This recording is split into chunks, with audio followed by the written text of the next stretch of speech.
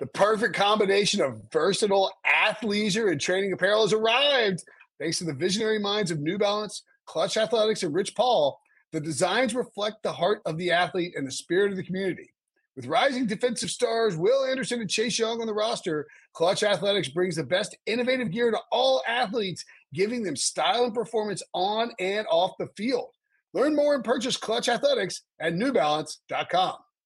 The all-new Hyundai 2024 Santa Fe is equipped with everything you need to break free from the dull work week and embark on an adventurous weekend with your family. The all-new Hyundai Santa Fe's features like available H-Track all-wheel drive, standard third-row seating, available dual wireless charging pads, ensure you can take on any adventure. Available H-Track all-wheel drives so you can take on the dirt trails and kick up some mud. Standard third-row seating so your whole family can experience the thrill together. Available dual wireless charging pads so no one gets stuck in the great outdoors with a dead phone. Whether you're tailgating out in the dirt lot, Carter Finley, shout out Carter Finley, or whether you're whitewater rafting, taking the entire family on an adventurous trip, maybe you're out camping in Mount Rogers. I used to go as a kid. Wish my parents had a Hyundai Santa Fe. The Hyundai Santa Fe is perfect for your family outing. Learn more about the all-new Hyundai Santa Fe at HyundaiUSA.com. Call 562-314-4603 for complete details.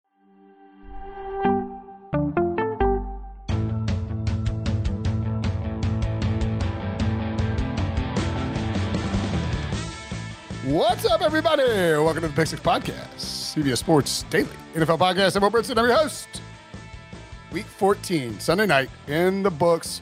And I got to say, and I tweeted this. I said it in Slack, and I got a kind of good reply. I tweeted it. I got somebody's like, thanks, Captain Obvious.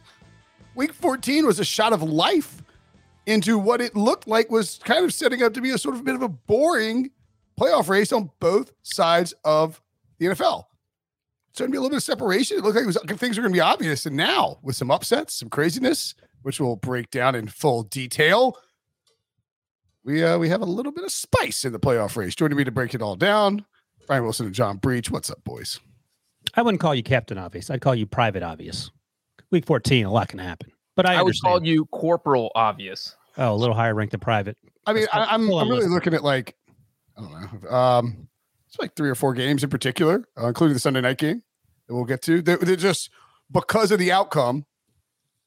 And it wasn't necessarily the underdog winning. It's just like, for instance, just the Lions beating the Vikings makes everything a little bit spicier. The Chargers beating the Dolphins makes everything a little bit spicier. Jaguars beating the Titans, everything a little bit spicier. All I'm saying. Carolina beating Seattle, just adding a little spice, a little sprinkle. If all those games go the other way, there's a bigger gulf on both sides of the NFL in terms of the playoff race, is what I'm saying. I agree with that. Thank you. All right. Let's hop to it. Any no other broad 30,000-foot viewpoints takes from you guys? Breach has one. What do you got, Breach? I was so fascinated by everything Brinson just said that I don't have one anymore. Okay, cool. That's typically how I do it. Shut people up just by talking excessively. Chargers. Yeah. So we're gonna do. We're doing a different format today. Actually, we're gonna do look at the playoff pictures as a whole, starting with the AFC. Then we'll do the NFC, and then we'll do some winners and losers. If you have a specific question about a game, make it like say something in the chat. Billy will try and cue it up. Smash the like button. If we get enough likes, we'll give away some Paramount Plus gift cards. Free month of Paramount Plus. Perfect time to have it because you're heading into the playoffs. You're going to be able to stream for free on Paramount Plus. Free month. Hit the like button. Turn on alerts, too. You'll get notified when we go live after every primetime game. So, I mean, the Dolphins are going to be the 6th seed either way, regardless of what happened on Sunday Night Football. But if the Dolphins beat the Chargers, then it changes everything because I think the Chargers are basically done. And now with that huge win and an impressive performance by Justin Herbert and a very, very up and down performance by Tua Tagovailoa, the Chargers are now the 7th seed and the Dolphins are the 6th seed. And that pushes the Jets out of the playoffs. The Patriots can get to 7-6 if they win on Monday night. And then you got the Jaguars. And I don't think the Raiders are, yes, technically the Raiders are lingering, but after Thursday night, it's hard to kind of take them seriously with that loss to the Rams. And Cleveland and Pittsburgh technically still alive. on the fringes there. I don't even know if they would be in the hunt, Breach. But do you think this Chargers team profiles as a legitimate playoff contender? The thing is that like the Chargers had the talent last year. They have the talent this year. It's just a matter of, can they get all the chargering out of their system so that they can actually make the playoffs? I mean, we're all watching this game waiting for something to happen. Justin Herbert fumbles a freaking snap on the 5-yard line that almost cost this team the game. And that's the kind of crazy stuff that always happens to the Chargers somehow. But they recovered it. So they kind of got rid of that craziness. So yeah, they often try to give away the onside kick too. Yeah, yes, exactly. Like there's always some drama that doesn't need to be there with this team. And a lot of times it comes and bites them in the butt. So yeah, I think the Chargers are one of the 7 most talented teams in the AFC. So I do feel like from a talent perspective, they absolutely are in the right spot. I think they have a great shot of getting in. But you just can't lose dumb games, which they are known to do.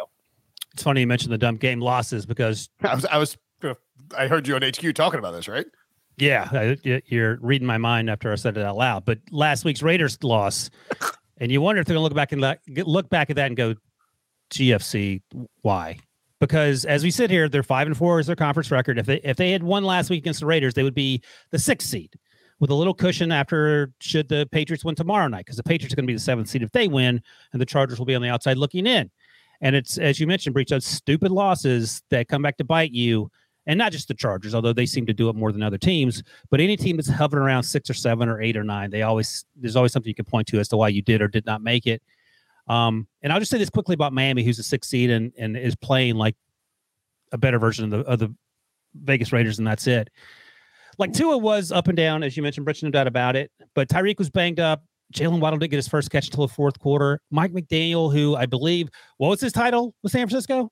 Well, he was run game coordinator. Then I guess you're getting to the run game point, but he was offensive coordinator. But before that, run game coordinator. Yes, and for some reason, he doesn't want to run the ball. And last week against the 49ers, when they got stomped, the defense was on the field for 84 snaps. Not great. This tonight, 78 snaps. Also not great. So you got to figure this out if you're Mike McDaniel. And Tua does bear some of the responsibility, but I would put most of it on the coach. And if you're the Chargers, to Breach's point, you got to go to church. You got to say something and make sure you quit charging it up over the final month of the season. Yeah, agree completely. Chargers give up 5.4 yards per carry. I mean, that's tied with the Giants for worst in the NFL. The only reason that they're not dead last in terms of yards given up, rushing yards given up, is that they hadn't played when these stats have been accrued. They still, you look at it. Raheem Mostert, 11 carries, 37 yards at 3.4, but Tua ran for 9.303 carries. And Jeff Wilson, before he got hurt, had 6.5 yards per carry on 4 carries. So, like the way to attack the Chargers is running the football. By the way, no Joey Bosa or Derwin James. What are you doing? Yeah, tough. And just to add some context to that real quick, Brinson, that 5.43 yards per carry. It's like a smidge above the Giants. That is on track to be the highest yards per carry that any team has given up in more than 60 years. Yeah. And so when you see that number as head coach, your automatic thought process should be, yeah, we should probably run the ball a bunch on this team. And the Dolphins just didn't do that. So that's one of those teams that, like, man, Wilson brought it up, or you brought it up a couple weeks ago, is how is this team going to look once December hits? And we were talking more outside, but maybe it's just December, January period, because they've just absolutely, I don't want to say wet the bed, but that's kind of what it feels like the last 2 weeks. They are at the Bills on Saturday, part of the triple header on Saturday, which always sneaks up on you. And you always get thrilled when you realize that you got to, I mean, not that, like, watching football is fun, don't get me wrong, but 3 games on Saturday, in week 15, could live without it. Packers at home on Christmas Day at the Patriots. So two huge division games against playoff caliber teams outdoors in the Northeast. We'll see. I mean, like, we'll see. I don't, you don't want to make the presumption that Miami can't win in the cold weather, but I mean, that is when you play in Miami and you have to go north. It's just like when teams play in the Northeast and have to come to Miami in like September. It is a completely different environment, and it's not something that you can like easily recreate. So short week against the Bills, massive game for the Dolphins. Do you think that, Wilson, do you think the Dolphins end up making the playoffs? I mean, I don't want to beat on them too much for these two losses, but I mean, you really need to go 1-1 here, especially with the remaining schedule. Well, as BMAC noted on HQ, the good news for the Chargers is that the AFC East is going to be kicking the crap out of each other for the final month of the season. So, we'll see if the Chargers charger it up. But if they can just find a way to approach normalcy, they're actually in better shape in my eyes than Miami. And you wonder, my sort of half-baked theory that Tyreek Hill is a rising tide that lifts all boats, and the boat being just an average quarterback, maybe slightly above average. Well, he's banged up. And that one play that he had was the craziest play that we've seen since whatever. He also had the long touchdown catch where he sort of got a little bit of not busted coverage, but like he got wide open. Yeah, Mike Davis fell down. It's just that happened.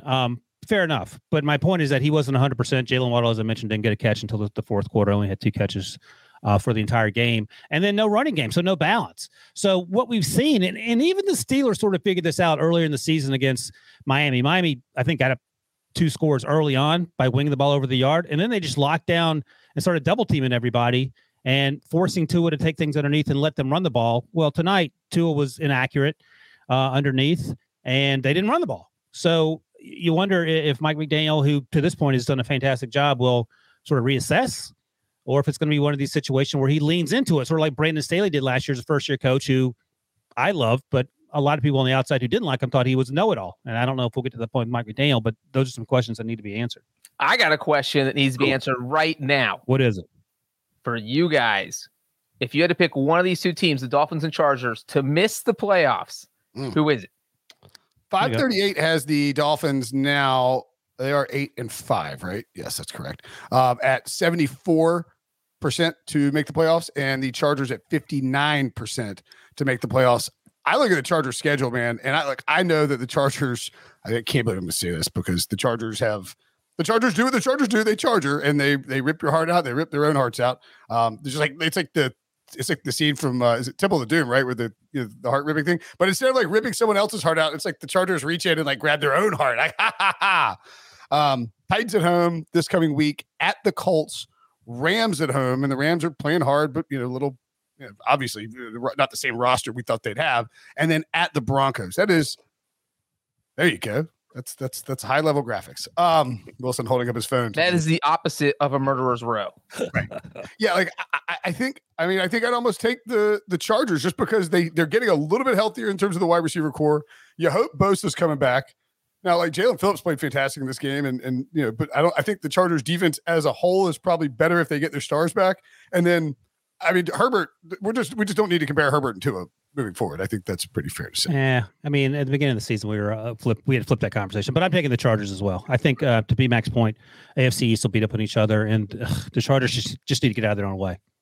Now, also worth noting that the Chargers are 7-6, the Dolphins are 8-5, and that is a beneficial thing for Miami. All right, elsewhere in the AFC, the Titans lose. The Titans have a chance to basically put the division on ice, settle in, take care of the AFC South, beat the Jaguars, who hadn't won in Nashville since 2013, and Trevor Lawrence, my guy, and Evan Ingram. Lord, we saw that coming. Unexpected outcomes in week 14 of the NFL season in 2022. Evan Ingram goes nuts. Trevor Lawrence goes off. Derrick Henry had a huge rushing game, but only carried the ball twice in the second half because the Titans were playing catch up against the Jaguars. Titans now 7-6 and Jacksonville 5-8. Am I just being biased by suggesting, Wilson, that the Jaguars have some playoff life here at 5-8, or? Yeah, why not? Got a month to go. A lot can happen, and the Titans are an up and down football team. I don't know if this loss is on John Robinson or not, but he's no longer on the payroll, so he can sit home and laugh about it. Mike Vrabel says it is. Yeah. When you have 4 turnovers versus 0 turnovers, even if the team that you're playing hasn't beaten you 9 straight times in your home, doesn't pretend good things. And you mentioned Derrick Henry going off in the first half, as he typically does. He's averaged over 100 yards rushing against the Jaguars in human history, I believe. But 2 turnovers by him, another fumble by Tannehill led to 17 points for the Jaguars. So, yay, Derrick.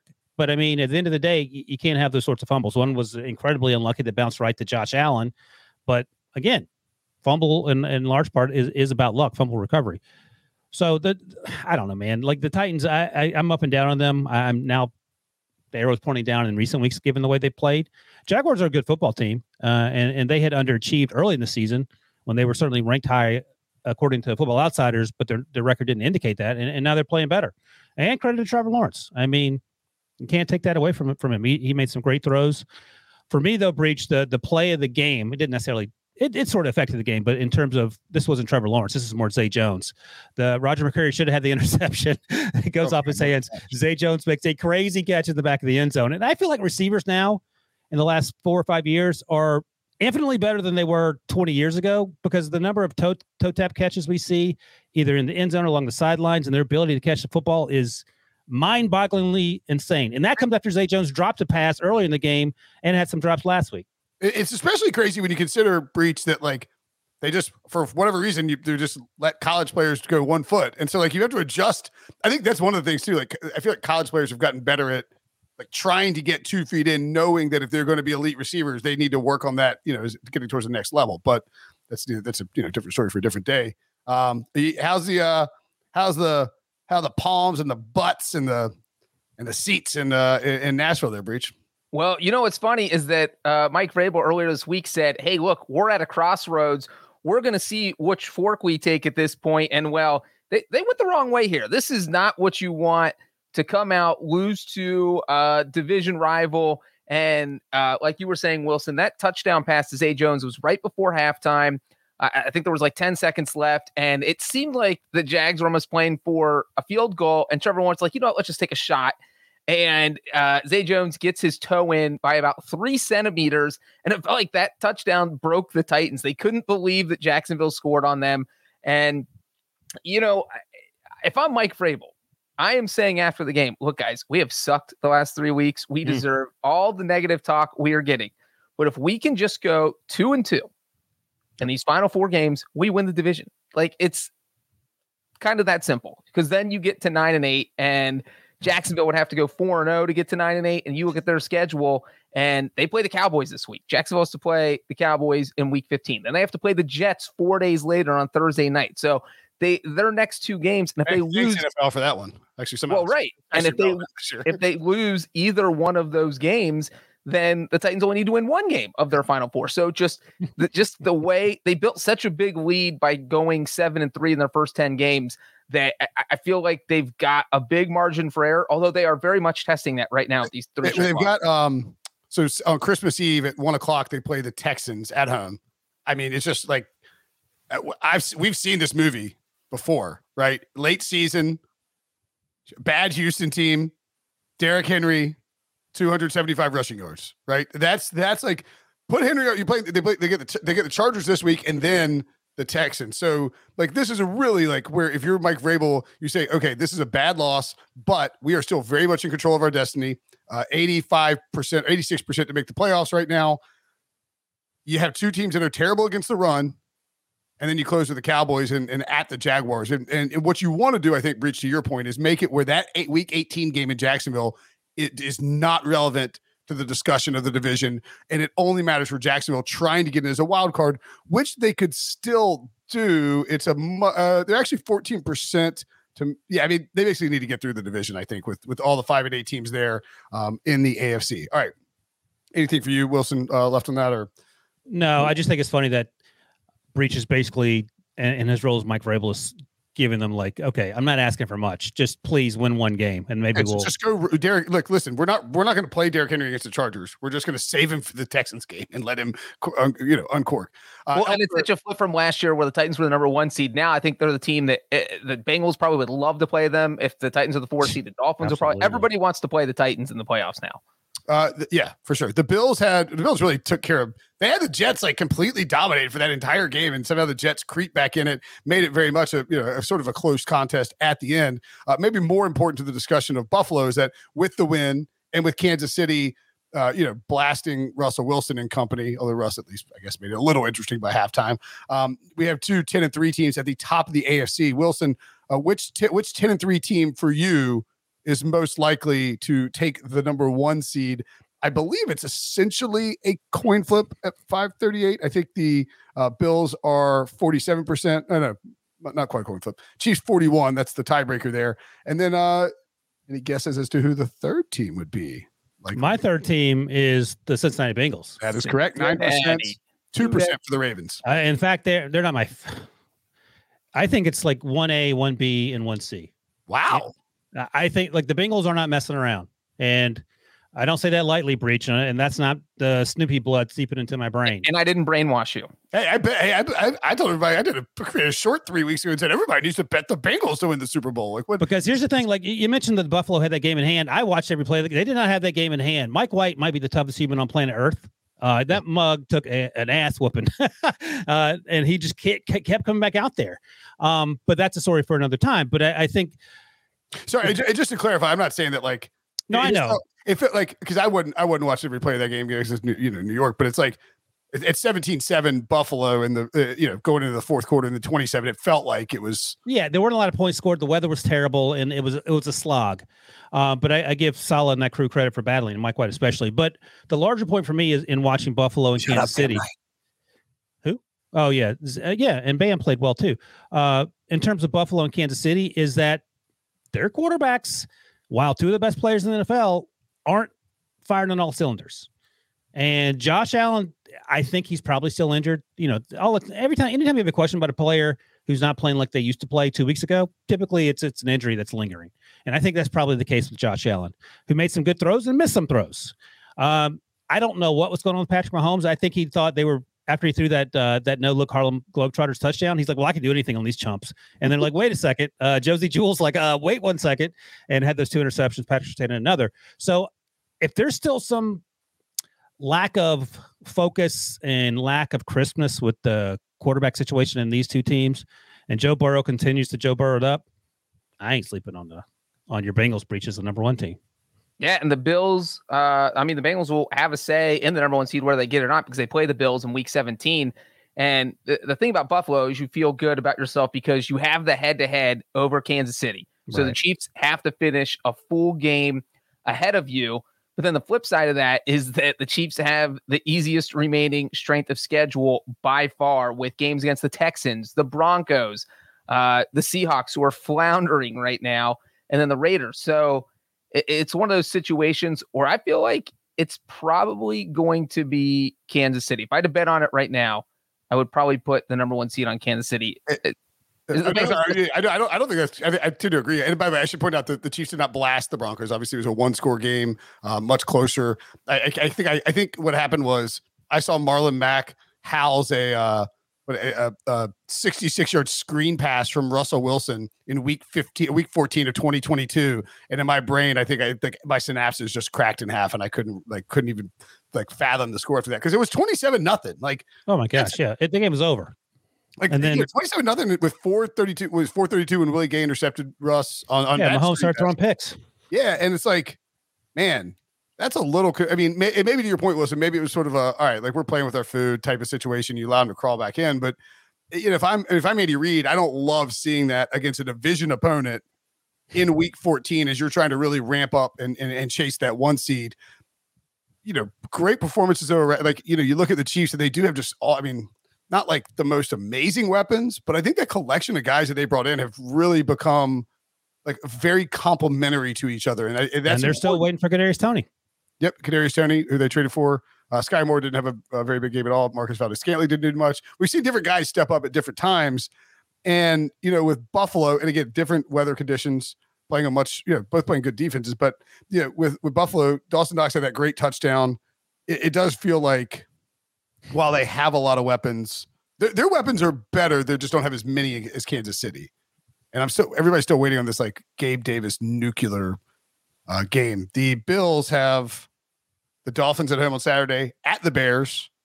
So you'd think you go 2-0 there if you're taking care of business. A January 2nd game. Hi, Billy. Against the Bengals, which is enormous for seeding potential. That is the final Monday night game of the year. It was listed at 8:30, threw me off. And then a TBD game, of course, against the Patriots in week 18. So, Buffalo could go. I mean, I think Buffalo probably goes 3-1, but could go 2-2. The Chiefs, meanwhile, have at the Texans. I mean, come on, you better take care of business. Seahawks at home, Broncos at home. They get the Broncos twice in the last 5 weeks, and at the Raiders. Like, I think if the Chiefs go 4-0, they probably get the 1 seed. Seems fair. Yeah, I won't push back on that. I mean, if they go 4-0, they get it. Or you think the Bills, because they'll lose at least one? I'm saying I think the Bills will. I think the Bills probably drop one down the stretch. A lot of sass in Breach's voice there. I know. He's like, "What do you?" I think he was about to be like, I mean, like, yeah, I mean, 4-0. It's 4-0. It did sound kind of stupid when it came out of my mouth. I'll be honest. But if the Bills go 4-0, it doesn't matter. The Bills go 4-0, they get it. The Bills control. I think it's much more likely to to 4-0 than the Bills. Is what I'm saying. The Bills have to face the old Bengals. All right, couple more notes on the AFC playoff race. So New England plays on Monday. It's like what do we do with Baltimore? Ravens snuck one out against Mitchell Trubisky and the Steelers, but I mean, my God, they should have won that game by 50 points. I don't know, man. That's why I said the Bengals. I like them much better as a chance to be a number one seed, and by that, of course, that means they're winning the division. I like the Ravens better than Tennessee. Not a lot more. Like if they were playing in a neutral field right now, and assuming Lamar was healthy, it might be a pick 'em. Like I don't know. Like those teams are so scattershot. Like you don't know what you're going to get. This team is not. They're good. They're just not consistent, and I think they're actually less consistent than the Titans, who what they do well, and when they don't do that well, they lose. So I have no real faith in this team beyond making the playoffs. The one thing about the Ravens, and by the way, the shout out to Caesars for getting these division odds up so quick. Ravens minus 130 now, Bengals plus 110 to win the AFC North. With the Ravens, their offense was so explosive for the first month-ish of the season, maybe 6 weeks, kind of cooled down. Lamar started playing bad for a while, but the defense couldn't stop anybody, particularly in the pass and pass rush. And now the defense is like actually pretty good, but the offense can't really do anything. So I just sort of wonder. And again, it all comes back to Lamar here. If Lamar can come back and be healthy, like J.K. Dobbins didn't look fantastic, but he came back and he had a really nice game stat wise. He got walked down on a he just didn't look explosive. You just sort of, what I'm saying? Like if the Ravens can just sort of hold on for dear life, and sounds like the Titans philosophy. Yeah, but it's like hold on for dear life, steal the division, and then get Lamar back in time and make a playoff run. I think they're a little sneaky, but yeah, they're hard to figure out. Do you like them better than the Titans? About 6.5 dozen, I guess. It all depends on Lamar. I just don't trust this team. Yeah, I don't trust him either. The thing about the funny thing is they could very well end up playing the Titans in the wild card round if the Bengals win the division. The Ravens end up with the 5 seed and Tennessee has the 4 seed. How long will they? What do the NFL rules say, Breach, if a game is tied 0-0 after 27 overtimes? Like, how long are you willing to let it go? In the playoffs, the limit is 4 years, is my understanding. I thought you were going to say 4 overtimes. I was like, what? Buckle up. Yeah, I would have believed it.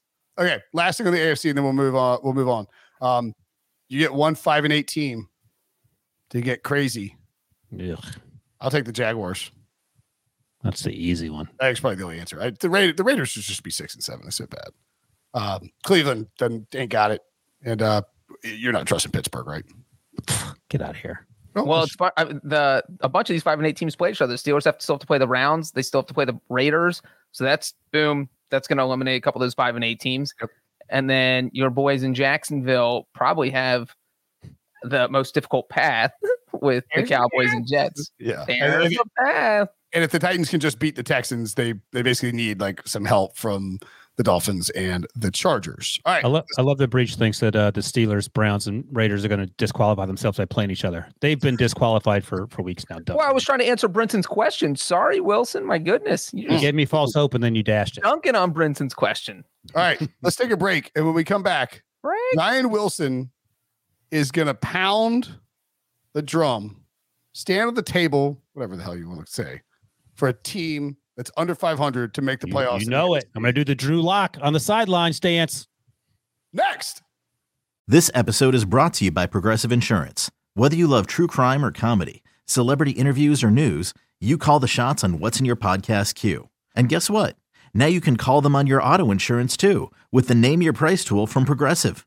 It works just the way it sounds. You tell Progressive how much you want to pay for car insurance, and they'll show you coverage options that fit your budget. Get your quote today at Progressive.com to join the over 28 million drivers who trust Progressive. Progressive Casualty Insurance Company and Affiliates. Price and coverage match limited by state law. Okay, picture this. It's Friday afternoon when a thought hits you. I can spend another weekend doing the same old whatever, or I can hop into my all-new Hyundai Santa Fe and hit the road. With available H-Track all-wheel drive and 3-row seating, my whole family can head deep into the wild. Conquer the weekend in the all-new Hyundai Santa Fe. Visit HyundaiUSA.com or call 562-314-4603 for more details. Hyundai, there's joy in every journey. All right, we're going to shift our focus to the NFC playoff race. We had our first playoff bid secured. Congratulations to my Philadelphia Eagles for securing a playoff berth. They have not clinched the division. They have not clinched a particular seed. They're 12-1. And by the way, that loss is kind of like looming, like, oh, that was actually a good loss. Like it's better to have that loss than to be undefeated right now. You know what I mean? Like one of those weird young team. You don't want to deal with that nonsense. I have to answer those questions every week. Yeah. I mean, look, I guess by virtue of the nature of this podcast, well, actually, no, we'll circle back on Philadelphia for you, Billy. They truck stick New York. We don't need to spend any time on that. We'll bring you on in a second. Instead, Wilson, as I teased before the break, your Detroit Lions, the Lions are America's team now. Winners of 5 of 6 straight. Dan PC Principal, aka Dan the Man Campbell, aka PC Principal. If you haven't watched South Park, if you know, you know. And the Lions, Jared Goff, who's playing just some freaking fantastic football right now. I tip my cap to you, Wilson. I think you've been honking that horn for a while, and Goff is playing great. 27-39, 330, and 3 touchdowns. Beat the division leading Vikings 34-23. They're still 4 games back of the Vikings, so that ain't happening. But their playoff odds after the various outcomes, including a loss by the Seahawks and another important NFC loss that's escaping my brain right now for sure. Oh, the Giants losing to the Eagles, jumped up to 22% from 8% coming in. Are the Lions a playoff team? Yeah, absolutely. This team was 0-9-1 to start last year, Breach. 0-9-1. And what did they do the first half of this season? They scored a bunch of points, and then their defense collapsed in the final 15 minutes. Every single freaking week. They suddenly figured out how to play a little defense. They're getting after the quarterback. And I don't even think this game exposed the Vikings. The Vikings have been the same team they were last year. They've just been extremely lucky. I know people get mad when we say that, but that's the truth. So Vikings fans, don't feel bad that you lost to the Lions. Lions are a good football team. And, a lot of things to like about this. Amon-Ra St. Brown. DJ Shark had a great touchdown catch. Jameson Williams takes off the cast and just scores a touchdown on his very first catch of the season. That's a big ad this late in the season, man. That's like that's, we spent all this time talking about Odell Beckham. Like we should have been talking about Jameson Williams coming back for the Lions. That's a much, much bigger deal. No offense to Odell. Oh yeah, absolutely. Once at the beginning of his career and only has 1 ACL. The other one obviously has 2, and it's unsure as a 30-year-old what he's left. But I think the Lions are very much in the conversation. They've drafted extremely well. I mean, the Jameson Williams play was great. Dan Campbell is not afraid to go from 4th down, and I mentioned that in thinking about the Penei Sewell in motion. I think he caught a 3rd and 7 pass. One of the most athletic offensive tackles in the league, looked like an oversized tight end, and got the first down late in the game to keep things going there. So 144 more, and he catches Jamar Chase. Ouch. One other thing I want to mention quickly, and I don't think we'll talk about this game, but when I was watching the Texans try to beat the Cowboys, it's always funny to me when teams are out of it and their coaches who have been conservative forever just start doing whatever on 4th down. That's how Dan Campbell plays all the time. And sometimes it works and sometimes it doesn't. And he actually, earlier this week, bemoaned the fact that he didn't go for a 4th down early this year that cost him the football game. And that's how you have to think about things. You can't change the way you coach because you're losing 58-0 or you're 1-8. And I think Campbell deserved a lot of credit for coaching the exact same way each and every week, getting these guys to buy in. And, the Vikings are who we thought they were. They're a good football team. They're not a 10-win team. They are on paper, but they probably should be closer to 500. Like they could be 7-6 right now, and the Lions could be 6-7, and we'd say, oh, yeah, that sounds about right for both teams. Dan Campbell called a fake punt on 4th and 8 from his own 26-yard line. If that's not the biggest man Campbell call of the week. And it went for like 20-something yards. No, it went for 42 yards. Twice as much. Literally, it flipped the game because they got it and got a touchdown on the drive. And instead of being up 14-7, they're up 21-7. When you look at, I know people will be like, well, the Lions are 6-7. Obviously, they have looked much, much better over the past few weeks, but they've also played the most difficult schedule in the NFL this year as far as other teams' winning percentage. They're the only team in the NFL that has all their opponents combined above a 600 winning percentage, and yet they've still managed to muster together a 6-7 record. So this team is good. They're getting better every week. And Wilson, I don't think you're crazy for thinking that they might get in the playoffs. They could go 4-0 down the stretch. I think they go at least 3-1, and that gets them to 9-8, which gives them a chance. This is the first become best friends. Yep. Yeah, this is the first time in a long time where you feel like the Lions. I love that I pointed out the Lions were going to make the playoffs like 3 weeks ago, but it's fine. Never. You said that about every team, though. So, obviously you can go back and point to it. You're the little boy who cried wolf. So the Lions have scored 25 points for the 5th straight game. The last time this happened, 1954. Pete Prisco was in 2nd grade. Meanwhile, the Vikings. Actually, that might be wrong. The Vikings. That's 100% wrong. The Vikings, this is the 5th straight game of allowing 400-plus yards of offense. So we can talk about the Lions not showing up in the fourth quarter defensively. They've started to do that. The Vikings have a lot of stuff to figure out. This game was like threatening not to go over. Shout out to KJ Osborne and Kirk Cousins for forcing the issue and making sure that it went over that total. Like Justin Jefferson, 223 receiving yards. Kirk Cousins, 425, 2 touchdowns, no interceptions. I still think the Vikings are a very good team. I just think the Vikings are like, oh my God. And again, I don't want to turn this into like I like the Vikings. I really like all the pieces. Turn into it every week, Brinson. Just do it. I know. It's just like Vikings podcast. I know where you're going with this. We're actually sponsored. Who's our resident Vikings fan that's just gonna get mad at you? We're sponsored by Big Cheese. And they're paying us to talk bad about the Packers. That's not a bad hot take from Michael there. Dan Campbell's a milder version of Brandon Staley. I don't know. I don't know if I'd call Dan Campbell mild, but yes, in terms of his play calling, yeah. I mean, I just think Dan Campbell has. Here's the thing about the Lions. Not to move away from the Vikings, but the thing about the Lions, and look, the Vikings are 10-3. They're in the playoffs. They're going to win the division. They're in great shape. What happens in there remains to be seen. The Lions have taken on, like Dan Campbell to me came into the Lions and said, "Here's who I'm going to be and what I'm going to do." And there's been not a shred of dishonesty about what he's done and how he's acted. He wears his emotions on his sleeve.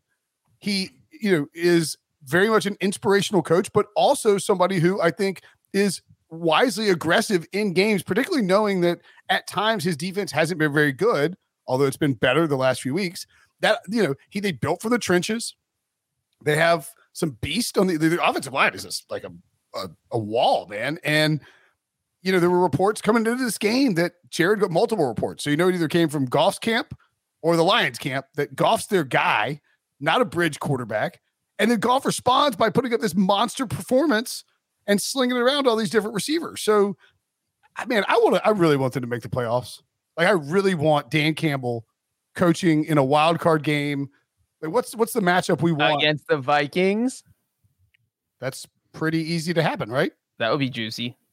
I don't want Dan Campbell. I don't want the Lions playing the Niners. That feels like a bad situation for the Lions. Why? Well, if they get in, they're either getting the 6 or 7 because they're not going to catch the Cowboys, which means they're either playing the Vikings or 49ers. Yeah, I mean, Brock Purdy and perhaps no Deebo Samuel, they're worse teams to play. No, you would much rather get don't you think you'd rather get the Vikings than the Niners? Yeah, but you don't just. No. They would sign up for any matchup right now. It's interesting too. We talk about these sort of how the path and all this, but like the Niners are at the Seahawks on Thursday this week, right? So San Francisco is what we say, Breach, were they favored by 3.5 or something like that, and it's climbing. Yeah, Seahawks. This is just if chalk holds discussion that I'm trying to set up here. You have the Commanders. I called them the real name, and the Giants playing each other. So the Commanders are favored at home. So let's give them the win. The Lions are at the Jets. It's a pick 'em. For the purposes of us trying to talk about the Lions' playoff hopes, we're going to give them the win. And is there anybody else germane to the discussion of the NFC? I don't think so.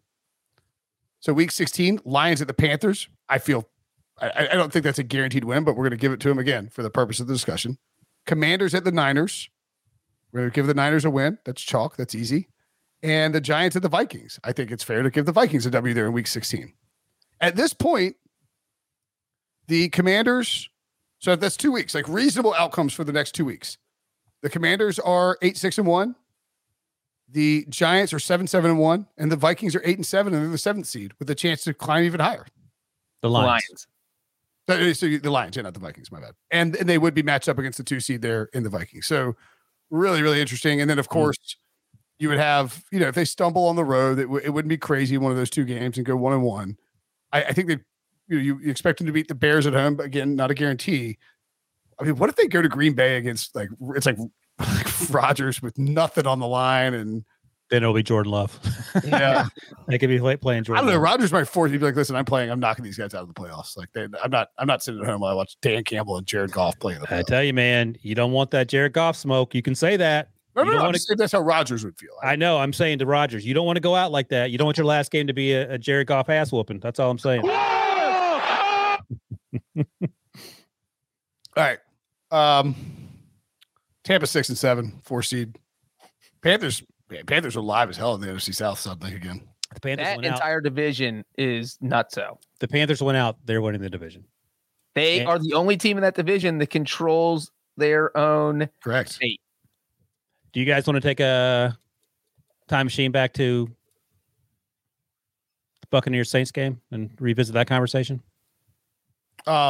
Where are we on Tom Brady? Let me ask you, where are we on Tom Brady and the Buccaneers? That's my question. They got absolutely truck sticked by the 49ers. Truck stick. The Niners are a really good team. Oh, my question is this. Are you still of the opinion, both of you, that you don't want to give Tom Brady a chance to go to the playoffs? I'm not going to write off the greatest athlete in the history of sports. They wrote off Geno. All right. Geno didn't write back. Let me ask you this. Let's frame it like this, Wilson. You're the Cowboys. You almost have that 5 seed locked up because you're probably not going to catch the Eagles, and the teams below you probably aren't going to catch you. Would you rather face Tom Brady and the Buccaneers, Desmond Ridder and the Atlanta Falcons, wait, what? Sam Darnold and the Carolina Panthers, or Andrew Gregory Dalton and the New Orleans Saints? Oh, I see. Because all these teams are wide open in the NFC South. One of those teams will get the 4 seed, and if you're the Cowboys, I would say the Brady is the one you would least want to face. Okay, fair enough. But that's like being, that's like you going into a room full of Tylers and saying you're the tallest person in that room. Yeah, you are. And I would brag about it for a month. Look, I'm not, again, this is not me saying that anything the Buccaneers have done over the course of the season and the 13 games they played leads me to believe that they would be a dangerous threat to anyone in the postseason. Brenton, let me rephrase Breach's question to you. If you're the Dallas Cowboys, would you rather face Tampa, San Francisco, or Minnesota? Well, I mean, Tampa's the answer. Right. So, yeah. I mean, no. Look, they're the worst team. They're going to be the worst team in the playoffs because they're barely going to be above 500. I'm just saying that it's Tom Brady. I know. And he's made weirder stuff happen. 28-3 is weirder than like running the table in the NFC. Shout out to Shanahan for not letting it get to 28-3 today. I think it got to 31-0 or something, or on purpose. He knew 35-0 or whatever it was. He took a safety on purpose to He's not testing football guys.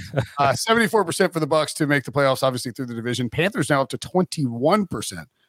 I mean, it's not unreasonable that we have the Panthers and the Lions suddenly in the playoffs this postseason. You often say a lot of things that are filled with hyperbole. You are not wrong about this. I can't call you out on this. And quickly, I just want to who's going to give a shout out to? Oh, I want to give a shout out to Christian McCaffrey because I doubted that trade because of the cost of it.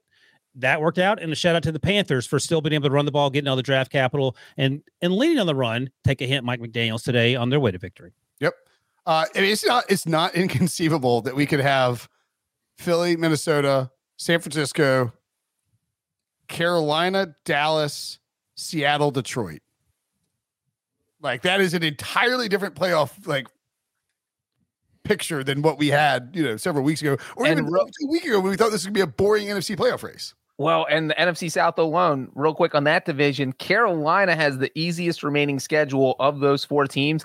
They do not face any team over the final 4 weeks that currently has a winning record. Whereas Tampa Bay has to play the Bengals.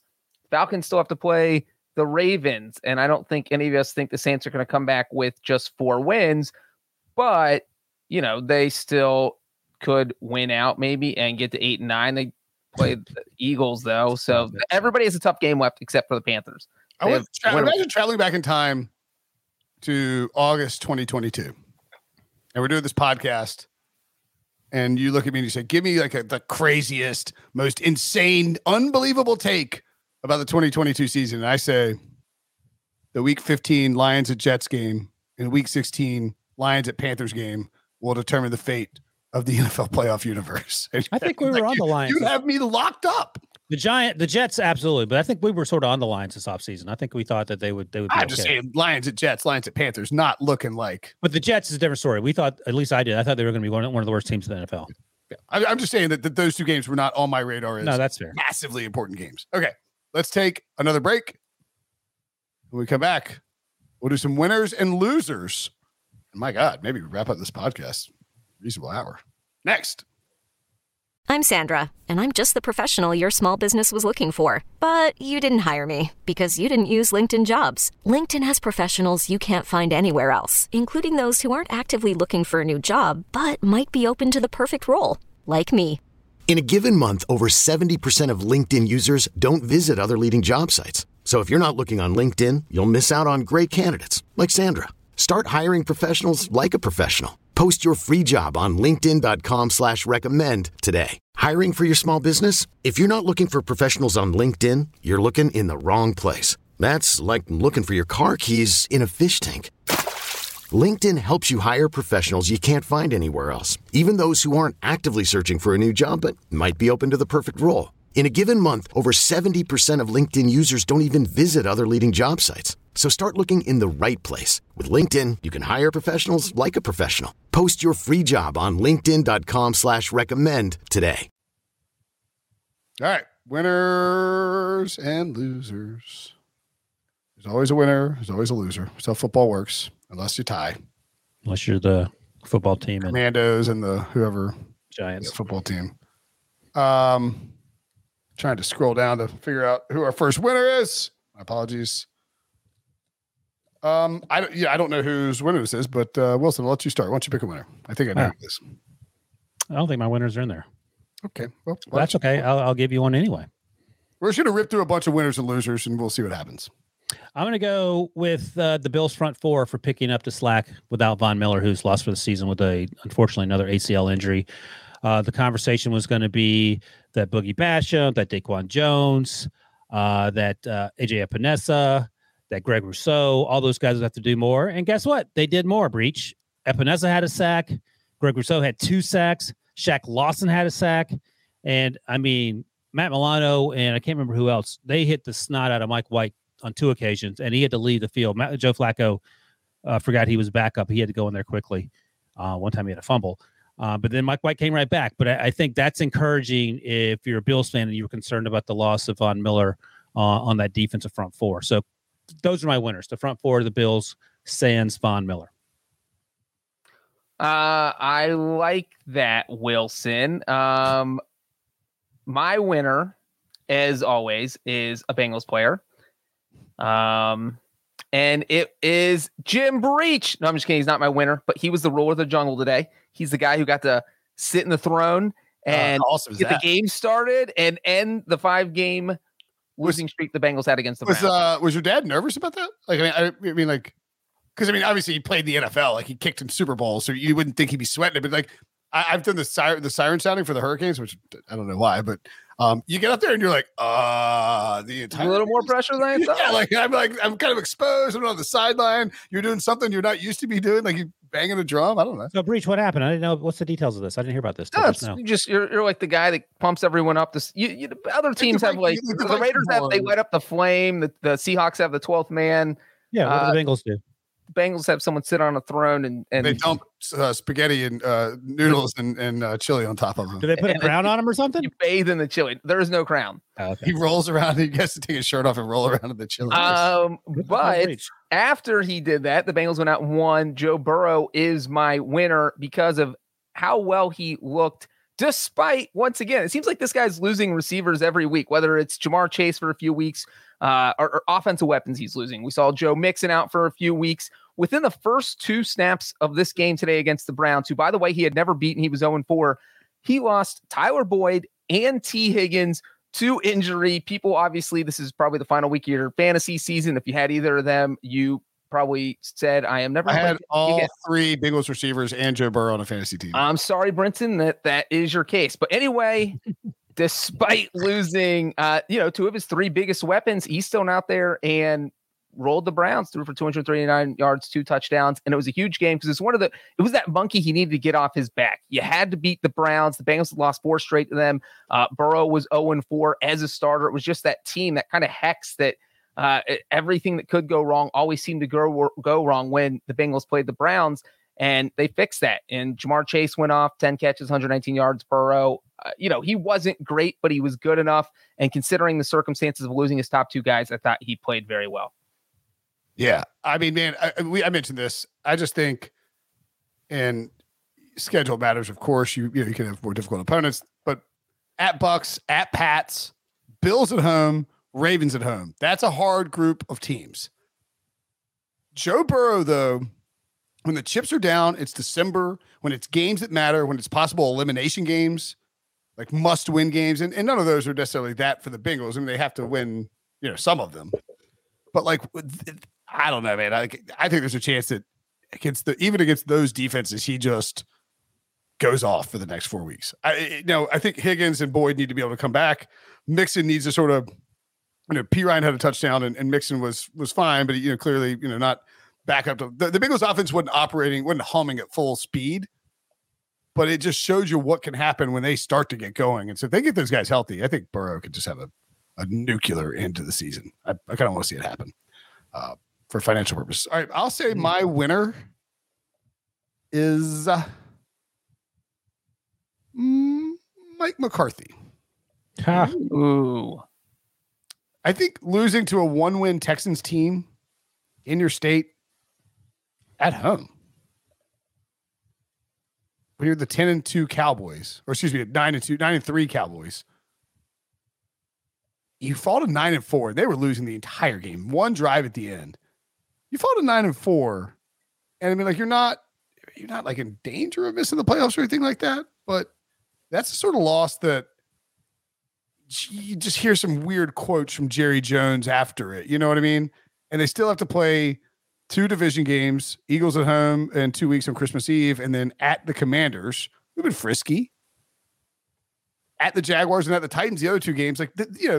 I'm not saying that we would, if the Cowboys had lost to the Texans, I think we might be having a discussion that's the worst loss of the season by far. Should we be worried about the Cowboys collapsing? Because 9-4, and all of a sudden you go 1-3, you're still in the playoffs, but just saying. Nope. Cool. Thanks. No, that's all anyone have been talking about. I mean, look, there's always questions about Mike McCarthy. If they lose in a big game, it's, the coaching was horrible. And if they would have lost this game as a 16.5-point favorite, that's all anyone would have been talking about for the next and until the end of the season. God, the Cowboys, it was a choke job. It's McCarthy's fault. They're going to lose in the playoffs. Bye. I'm remaining quiet because I'm going to jump to losers right now. My losers, unless there's something else we need to talk about. Mm-hmm. The Cowboys. So that's why I was sort of laughing when you said Mike McCarthy. Oh, yeah, I mean, for self-esteem reasons, it's good that you don't lose to the Texans, sure. But he could have been a winner or a loser. I was just sort of trying to incorporate it into that. And I wrote down the Cowboys playing down to opponents is going to cost them. So not necessarily Mike McCarthy specifically, but I just talked about Josh Allen and Patrick Mahomes not being 100% in terms of accuracy and focus and crispness and all that or whatever.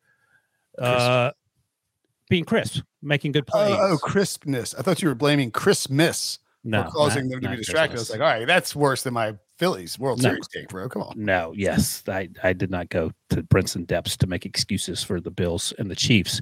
But the Cowboys, had they lost that game, would have taken it to new levels. And for 55 minutes, they were thoroughly outplayed by Jeff Driscoll and Davis Mills. I mean, they got the 1-2 combo of mediocrity at the quarterback position. Dak Prescott had 2 interceptions. I know he got hit on one of them. But it just can't happen. You need to beat this team by 30 points. Yep. There's a reason the spread was 16.5, as Breach mentioned. And you can play down to the Texans and beat them because they'll eventually wear down. But again, we're just talking about facing the Buccaneers. I mean, the Buccaneers can play average football and beat the Cowboys the way they played today. And don't forget how the Cowboys lost the playoffs last year on 4th and a mile, and they have Dak Prescott doing a scramble, and then the time runs out. And then Mike McCarthy makes all these weird excuses. So, yeah, huge moral victory. Like, this is literally a moral victory, even though they got the actual victory. But you need to get this tidied up because you can't play like this at any point the rest of the year. And there was a Dak on one of those picks. Dak was picked, and the Texans took it back to Dallas's 4-yard line. I was like, oh my God, this is over. But at the same time, it was like, man, if I was a Texans fan, I really wish they would have gotten in on that pick. And they went for it on 4th down, didn't get it. If you kick the field goal, it's still only 6 points. So Dallas is still trying to get a touchdown to win anyway because they don't want overtime. But yeah, I mean, it's that Texas should have won that, and I think we'd be having a much different. You sort of wipe your brow and move on with the Cowboys. But I agree with you, Wilson. Punching down is never a good look. What about you, Breach? Next, you go winners or losers. By the way, we bounce around. My loser is Thomas Edward Brady. Oh no, we've come to this. Oh no. 45 years old. The man shows up. He gets to play in a game in the Bay Area for just the second time in his career. He's from the Bay Area. He wants to impress everyone. He's got friends and family at the game. Really know he's made it. He's made it as a man.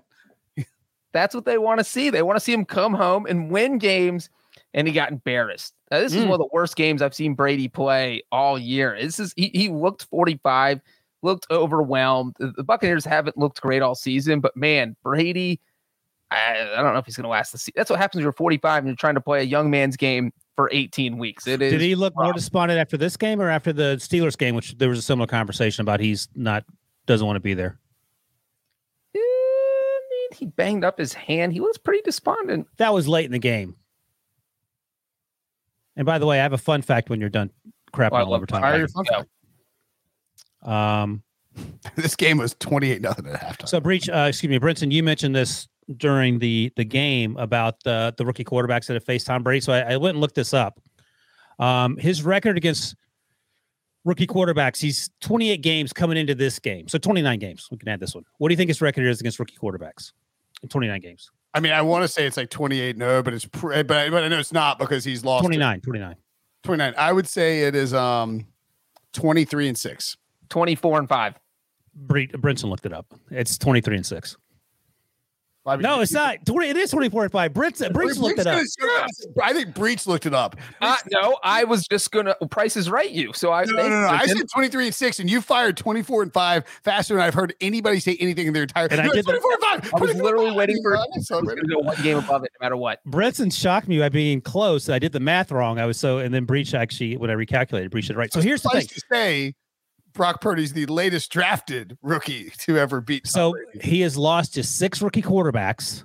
Mark Sanchez. Yeah. Should we see if we can guess him? Yeah. Were you guessing or were you looking? No, Mark Sanchez won for sure. Okay. I'll give you the year. Sanchez or just once? Well, it doesn't matter because if you lose to the rookie quarterback, I think that's just that's a loss. I was trying to figure out the 5 games. So Sanchez won. There's 6. So that's 1. In 2010, I'll give you the year. You'll never guess. Is it 23-6 or 24-5? He's 24-5. So there's only a 5-6 now with Purdy. Sorry, Sanchez. 20. Oh, I'm sorry. He's 23-6. You're right. I did the math wrong again. You won, Brent. Up high, down hard. I already accepted my trophy, and my self-esteem was already up. You can't turn on me now. I feel like Tua Tagovailoa in the big moment. I couldn't do the math. Yeah, Brinson won. Boom. Roasted. Yeah, absolutely. So Mark Sanchez, 2009. So 2010. Who's the quarterback in 2010? I'll give you 2 guesses because you'll never get it. 2010. Take a guess, and I'll give you a hint. It's not JP Lozman, right? No, he's drafted in 2004. This quarterback is still in the league. He's still in the league, and he started a game this year. Geno Smith. No, he's 2013. Oh, what year did he say? 2010 was the Bradford year. Yeah. Right? He was a 3rd-round pick. I'm going to tell you the answer in a second. 2010. Went to Texas. Colt McCoy. Wow. Beat you, Brinson. Sorry. All right, 2012. Andrew Luck. No. Robert Griffin. Russell Wilson. Russ Wilson. Oh, geez. God. 2013, Breach already said Geno. And then the two quarterbacks this year, we know Brock Purdy. Who was the other one? I I just mentioned them. I asked Breach a question about the way Tom Brady felt. Kenny Pickett. Oh, wow. So the previous lowest drafted quarterback, third round. Obviously, Tom Brady, 199 overall. So to answer, I tried to look it up on stathead.com and I was like, I got nothing. It required a little piecing together informaciones. He had a 12-game winning streak. Brady had a 12-game winning streak against rookie quarterbacks coming into the season, and I think he's only faced 2, and he's 0-2 against them. I don't, because there are not a lot of rookie quarterbacks that played this year. I don't think he played Malik Willis and the Titans. So, yeah, not great. And then another sad fact, and Billy, if you have a second, throw this up real quick. This is great news for Brock Purdy and the 49ers. Brock Purdy looks awesome. I mean, I'm sorry. I go back to what I said last week. When you're playing in that offense, it makes things eminently easier. Now, he made some tough throws. The Christian McCaffrey touchdown was fantastic. The Brandon Ayuk touchdown was fantastic. Is it time for my annual Bengals 49ers Super Bowl matchup bet?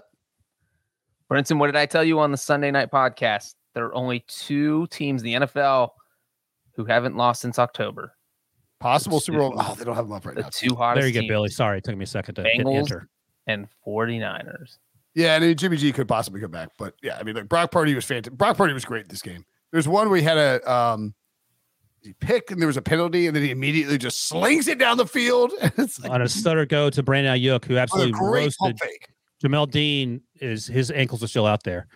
So this is a little fun fact from NFL on CBS, the Twitter machine. Biggest regular season loss of Tom Brady's career, went on to the Super Bowl. 2020. They went on to win Super Bowl. They went on. So Tampa Bay is going to the Super Bowl. So you guys, your dream is still alive. So you're telling me there's a chance. All right, I'm gonna swing back to winners real quick.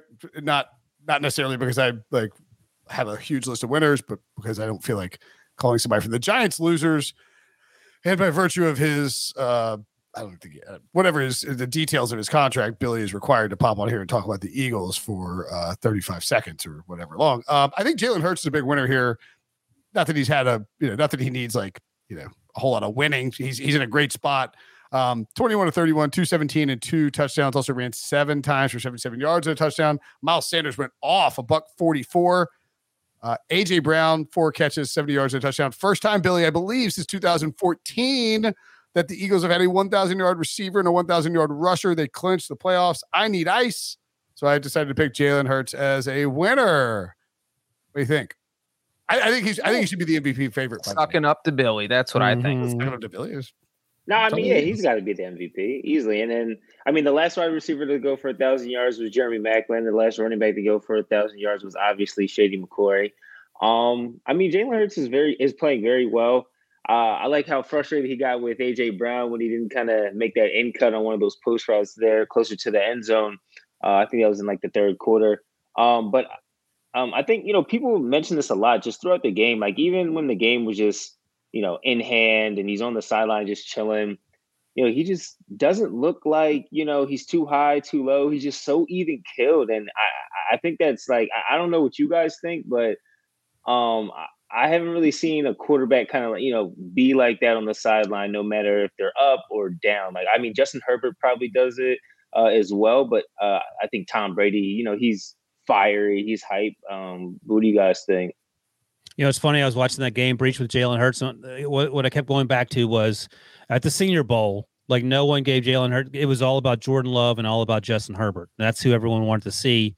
And Jalen Hurts was an afterthought. And you talk to anyone in Alabama, they'll tell you what an incredibly gracious teammate he was with the Oklahoma. And that was great for him because it allowed him a chance to play, and then Lincoln Riley get drafted and all that other stuff. But I think the lesson for me was that, man, you don't know, like these kids are young.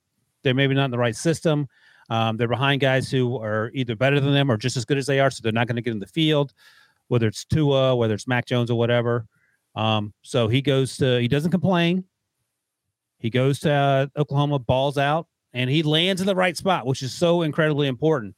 We just talked about that a minute ago with Brock Purdy, and this is Brock Purdy on a ton of steroids in terms of the situation he's in and the athleticism and ability to throw the ball, and he was pinpoint accurate from start to finish, at least from what I saw, and it wasn't even asked to do that much with his legs because Miles Sanders picked up the slack there. Yeah, I think Jalen Hurts, well, he definitely separated himself. Breaking news. He is the favorite to win MVP. Well, he should be. That's what I was about to say. He absolutely should be the favorite now. I mean, it was Mahomes, Jalen Hurts, and I think you have Joe Burrow at number 3, and Mahomes threw 3 interceptions. That's going to take him down in the race. Jalen Hurts is 1A, and he's really, really going to have to struggle down the stretch to not win. So they're 2 games up on the 2.5 games up on the Cowboys. Yeah, I believe so. So 2.5 games up on the Cowboys. They're at the Bears next week. It's got to be even. I think it's 2. Yeah, there's 2 games. There's no half. There's no. All the buys are done, so it's all even. 12-1 and 10. But they beat the Cowboys the first time, right? Yeah, that's why. That's why I'm saying it's 2.5. So like the Cowboys would actually have to finish a game above them as it's right now, because they have the tiebreaker. If they so it's 2.5. Is that how that works? I don't know. That's why I say 2.5 if you've got a tiebreaker for somebody. Yeah, I never heard that. I just thought you were talking like they had played dissimilar number of games. No, I'm saying but they still play each other, and the Cowboys could win that game. Right, but currently they're essentially 2.5 games up on the Cowboys. If the Cowboys were to beat them, then you'd have to look at the tiebreakers. Point being, they're at the Bears. They're 2 games up on the Cowboys minimum. They're at the Bears. They play the Cowboys on Christmas Eve in the afternoon. Great game in Dallas. Jeez, Jerry, get some holidays on you. Saints at home, Giants at home. Like, I think there's the only question would be, would Nick Sirianni play Jalen Hurts for a half in week 18, knowing that the Chiefs will probably play Mahomes the whole game trying to get the 1 seed in order to make sure that his quarterback gets the MVP? Nah. I mean, I think he's a. I mean, I think he's a. Well, he's not a lot. Have to. It's insane. He's a lot. I think he. No, that's not how. That's not how this works. No. But what I'm saying is, if he doesn't play bad and it's the last game of the season, he's not going to lose the MVP off of not playing a game. I agree. So, like at that point, he's basically a lock. If he doesn't lay an egg against the next 3 weeks, they have to get the 1 seed. They have to win the division. Right. Yeah. That's at this point. If the Cowboys won the division, Hurts ain't winning MVP. Yep, that's the breach rule. Yeah. So, you figure you have to go 2-2, worst case probably, and then the only way would be like if Mahomes goes off in week 18, like 500 yards, 5 passing touchdowns. Chiefs get the number 1 seed, get the bye, and as I didn't learn until midseason. Sorry, JJ. Sorry, Pete Prisco. Thanks for the info. The NFL has changed the balloting. So, like, before you got 50 people voted 1 time each. Now it's like Pete Prisco could say, I thought Mahomes at week 18 was fantastic, and give Mahomes 5 points and Hurts 4. You know what I'm saying? So, like, that would be the only concern there, I think, for Hurts winning it. Is that we don't know. The math is different, and we don't know how it's going to play out. Yeah. I mean, one thing to worry about this Eagles team, though, is Reed Blankenship getting hurt. Like, we already have CJ Gardner-Johnson on IR. He's going to be gone for at least 2 more weeks. And now we're left with Kayvon Wallace, played at Clemson. He's not great. He moved down in the depth chart after Reed Blankenship, was on the active roster. So there's going to be some, like, issues that they have to figure out on the back end of that defense. And, I think they'll be able to figure it out. They'll be able to survive. They're not playing too many tough teams to close out the season here. But that is something to look at. And the Eagles will need CJ Gardner-Johnson to come back as soon as possible now that Reed Blankenship is hurt. I mean, the other thing, too, is, like, just looking at the NFC in the playoffs, and not to go back in the playoff picture, but, like, if the Eagles get a lead on somebody, I know we've seen a couple teams come back on them, but they're so physical and downhill with the way that they run. And then even if you start creeping in and trying to, like, load the box up top to AJ Brown, I thought Devontae Smith looked fantastic today too. I mean, he's somebody who you could see really kind of ramp up into the postseason. Like, who scares you? San Francisco is the only answer, I think, in terms of a defensive team that might scare you slowing down the Eagles and forcing them to do things a little differently than they want. Like, again, no offense to Minnesota, but I don't think they're slowing down Philly's run game. They've given up 400+ yards in the last 5 games. Exactly. Dallas has a good pass rush, but I think you can run on them. Washington, New York, nobody's worried about them. And Seattle and Detroit, like, if Philly's humming on offense, San Francisco looks like the only team other than defensively. I agree with that, but I think if Jared Goff goes into Philadelphia, he's throwing for 8 touchdowns, and that's a wrap. So mark it down, Billy. You about to get golfed? You heard me. Stop it, you silly goose. You silly goose. I got one more winner, Billy. JG. Actually, I'll tell you what. Wilson can go ahead, and I'll circle back. My last one could be. Okay. My winner. I mentioned the Bills front four. They did a great job. I'm going to say Keenan Allen because he's been up and down this year with the injuries. They have not been 100% offensively. The offensive line has been ravaged by injuries. Justin Herbert's been running for his life.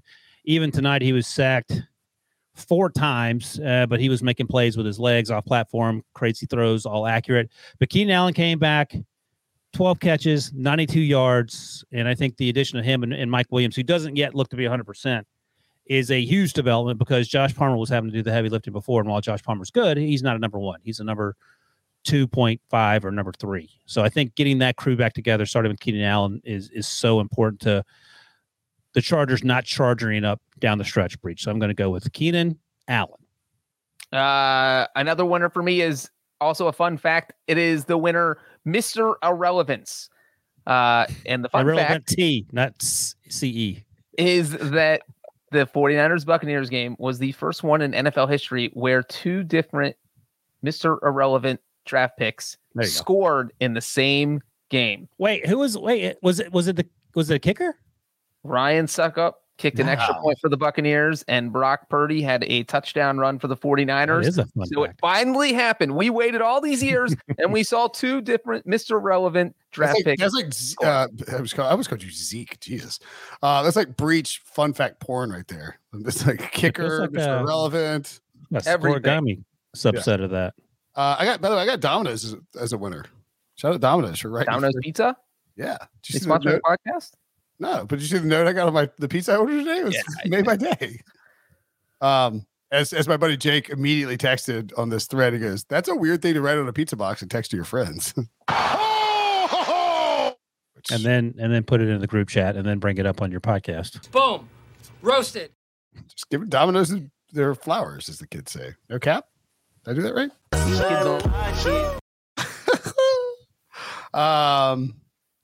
We got a big list. Is there anybody else we want to cover? Because I feel like we've have we missed any games? I realize there's some pushback in the chat apparently on the formatting change. No, it's been an hour 10. We don't need to go through some of the dog doo games. We talked about the Texans game. What else do you want? Talk corporate. Talk to corporate, bro. I want one more loser for me, and that way I'll even out 2-2. Zach Wilson. He was inactive for this game, Breach and Brinson. If he had been active, he may have had a chance to play when Joe Flacco came in and fumbled the ball a couple of times. I feel like Zach Wilson is on the I don't want to say Baker Mayfield path because Baker Mayfield started for several years. He's on the path of a quarterback who's about to be a backup. I'm telling you, man, Mike White is legit. No. I know. I was saying I don't think the Baker Mayfield thing is like that. No, he like last year he was starting and they played it when he was injured and his arm fell off. And Baker had 2.5 good years. Zach Wilson had 4 games basically. I mean, last year was like one good. Anyway, I think my point is that Zach Wilson, if he had even been active today, he would have gotten some reps. Now the weather was crazy, so maybe that doesn't help his case. But I think his days are numbered in New York. Well, I still think that we might be in the. I hit the over on this Zach Wilson half a star or more down the stretch because Mike White had to go to the hospital after coming back.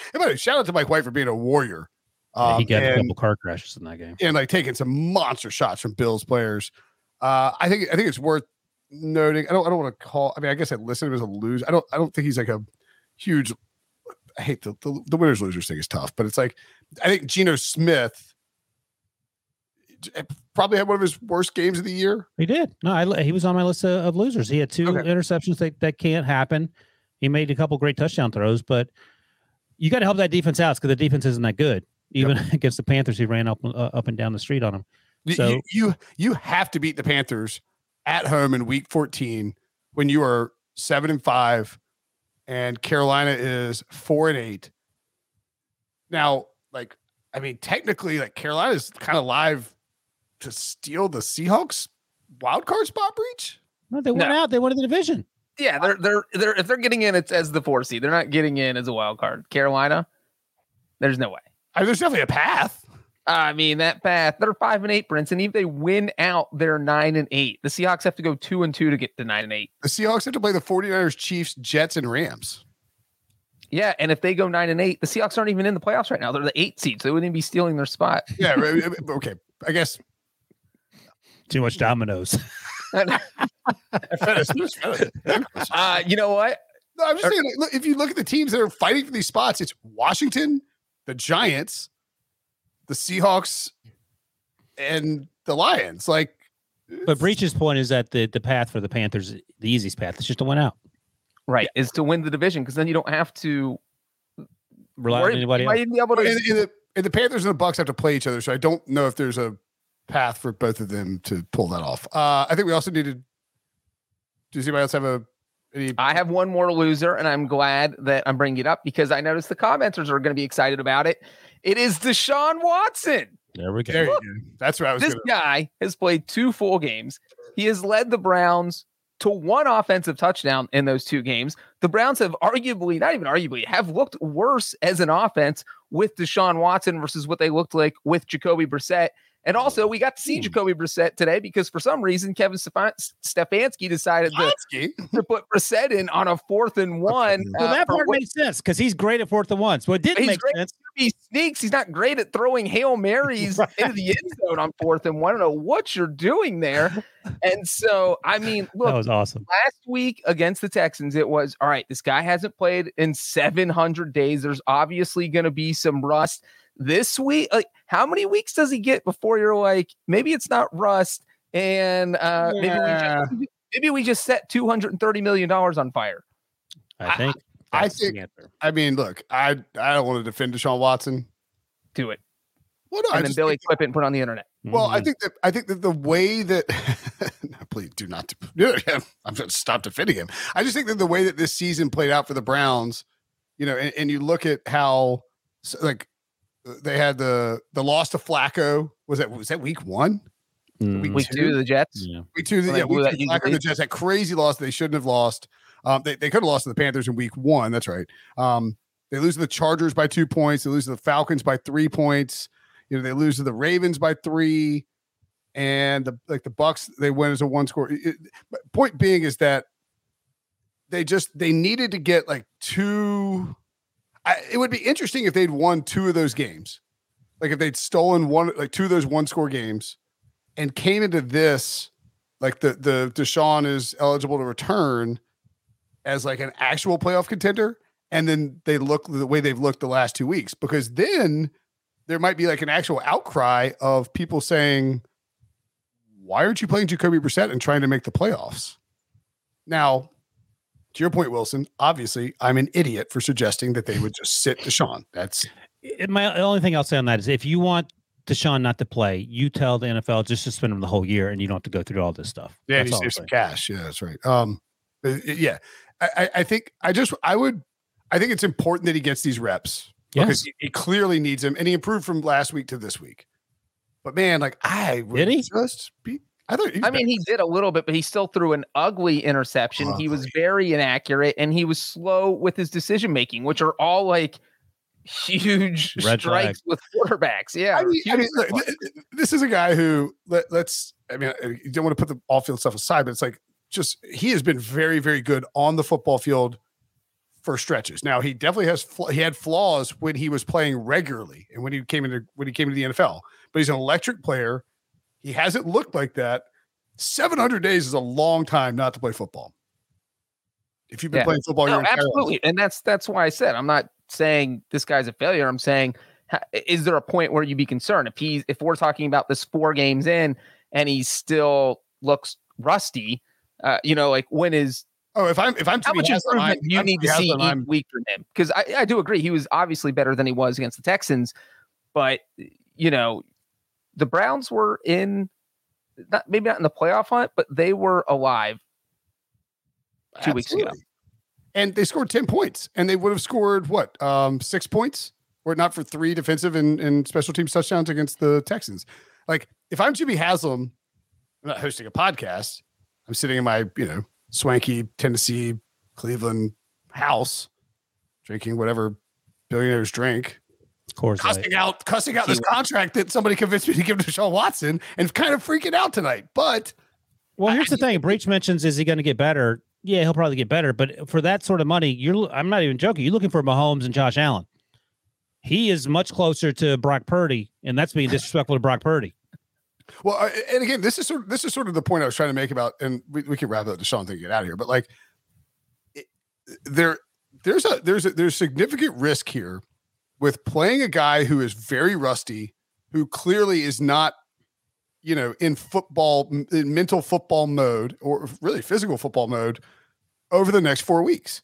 Like, if he tears his ACL in the next 4 weeks, you are losing him for almost like 3/4 minimum of the. But you can't. You had me the first half. The second half, I mean, he's not out there playing. He's just playing football, so you can't do anything about getting injured. Right, but he hadn't played football in 700 days. What if he tears his ACL in week 1 next year? I mean, that's the same conversation. You got to play. Now, if you're afraid of the mental stuff, you don't have to play this year because your team stinks and you're not in the playoff hunt. But then he's going to go 785 days. I know it's not an easy. Yeah, just put him out there. Whatever happens, happens. If he gets hurt and it's a significant injury, people will get fired over it. That's all I'm saying. No, they're going to get fired anyway, probably. So you might as well. I don't think they'll fire Stefanski. You do? He's not the one that signed the quarterback. Fire Stefanski would be very surprising. Well, we had Sully and I had our Ken Carman, our boy. We love Ken Carman. Sorry, I blacked out for a second on Cleveland radio host at 92.3 The Fan. Ken Carman, listen to the show. Love Ken Carman, friend of the show now, friend of the pod. On, he's like, nah. He's like, fans are freaking on Stefanski, but in his opinion, and he knows the team very well. Mm-hmm. Ownership is not concerned about Stefanski. He understands that this is a very unusual set of circumstances. Yeah. Do you want to disagree with Ken Carman's take? I haven't yet. I said to you as you continued your thought that Kevin Stefanski wasn't the one who signed the quarterback. Sure. That's the general manager. Okay. So you want to fire a general manager? You love firing people. No, I don't. I'm just saying this isn't working out and it's costing a lot of money. And you said in Slack earlier you wanted to fire Breach. I don't have the power to. What, Wilson? What did I do to you? That's just Breach. Be honest. That's the white man trying to divide us. Don't let him do it. Whoa. Don't roasted. Okay. Is there anything from week 14 that we somehow didn't cover? I don't think so. I don't think so either. I mean, the Giants are. I think they're playing to who we thought they were. Oh, actually, God, the Giants are a playoff team right now. They don't feel. They're in the playoffs, and that tie, as Breach noted several weeks ago, is going to play in their favor. It feels like. But, things got so out of hand in terms of how bad the Eagles beat them that they brought in Tyrod Taylor. And Daniel Jones is actually, he's held his own. I think it's going to be interesting to see what his contract situation is after the year. But that's all I'll say about that. We didn't go down a deep rabbit hole in the Giants. No, not at all. I would just point out that, again, I noted this before, but the circumstances surrounding the 2022 Giants remind me a lot of the 2017 Buffalo Bills. Also quarterbacked by Tyrod Taylor. You have Brian Dable. You have all these guys from Buffalo who are running New York, and the Bills made the playoffs. I remember that was the Peterman year. The Bills made the playoffs at like 9-7, I think. They lost.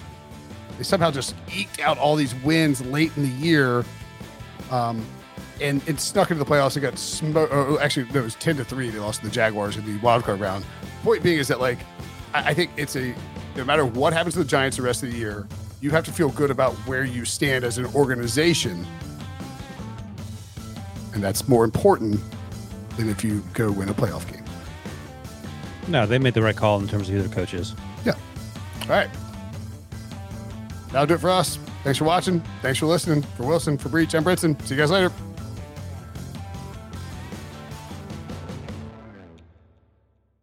Should you ever set foot outside of the hotel, you will be shot.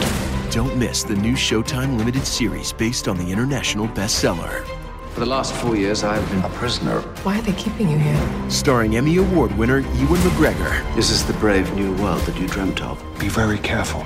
You are still a prisoner here. Everything in this new world comes at cost. This is still my country. A Gentleman in Moscow. Now streaming on Paramount Plus. Only with the Paramount Plus with Showtime plan.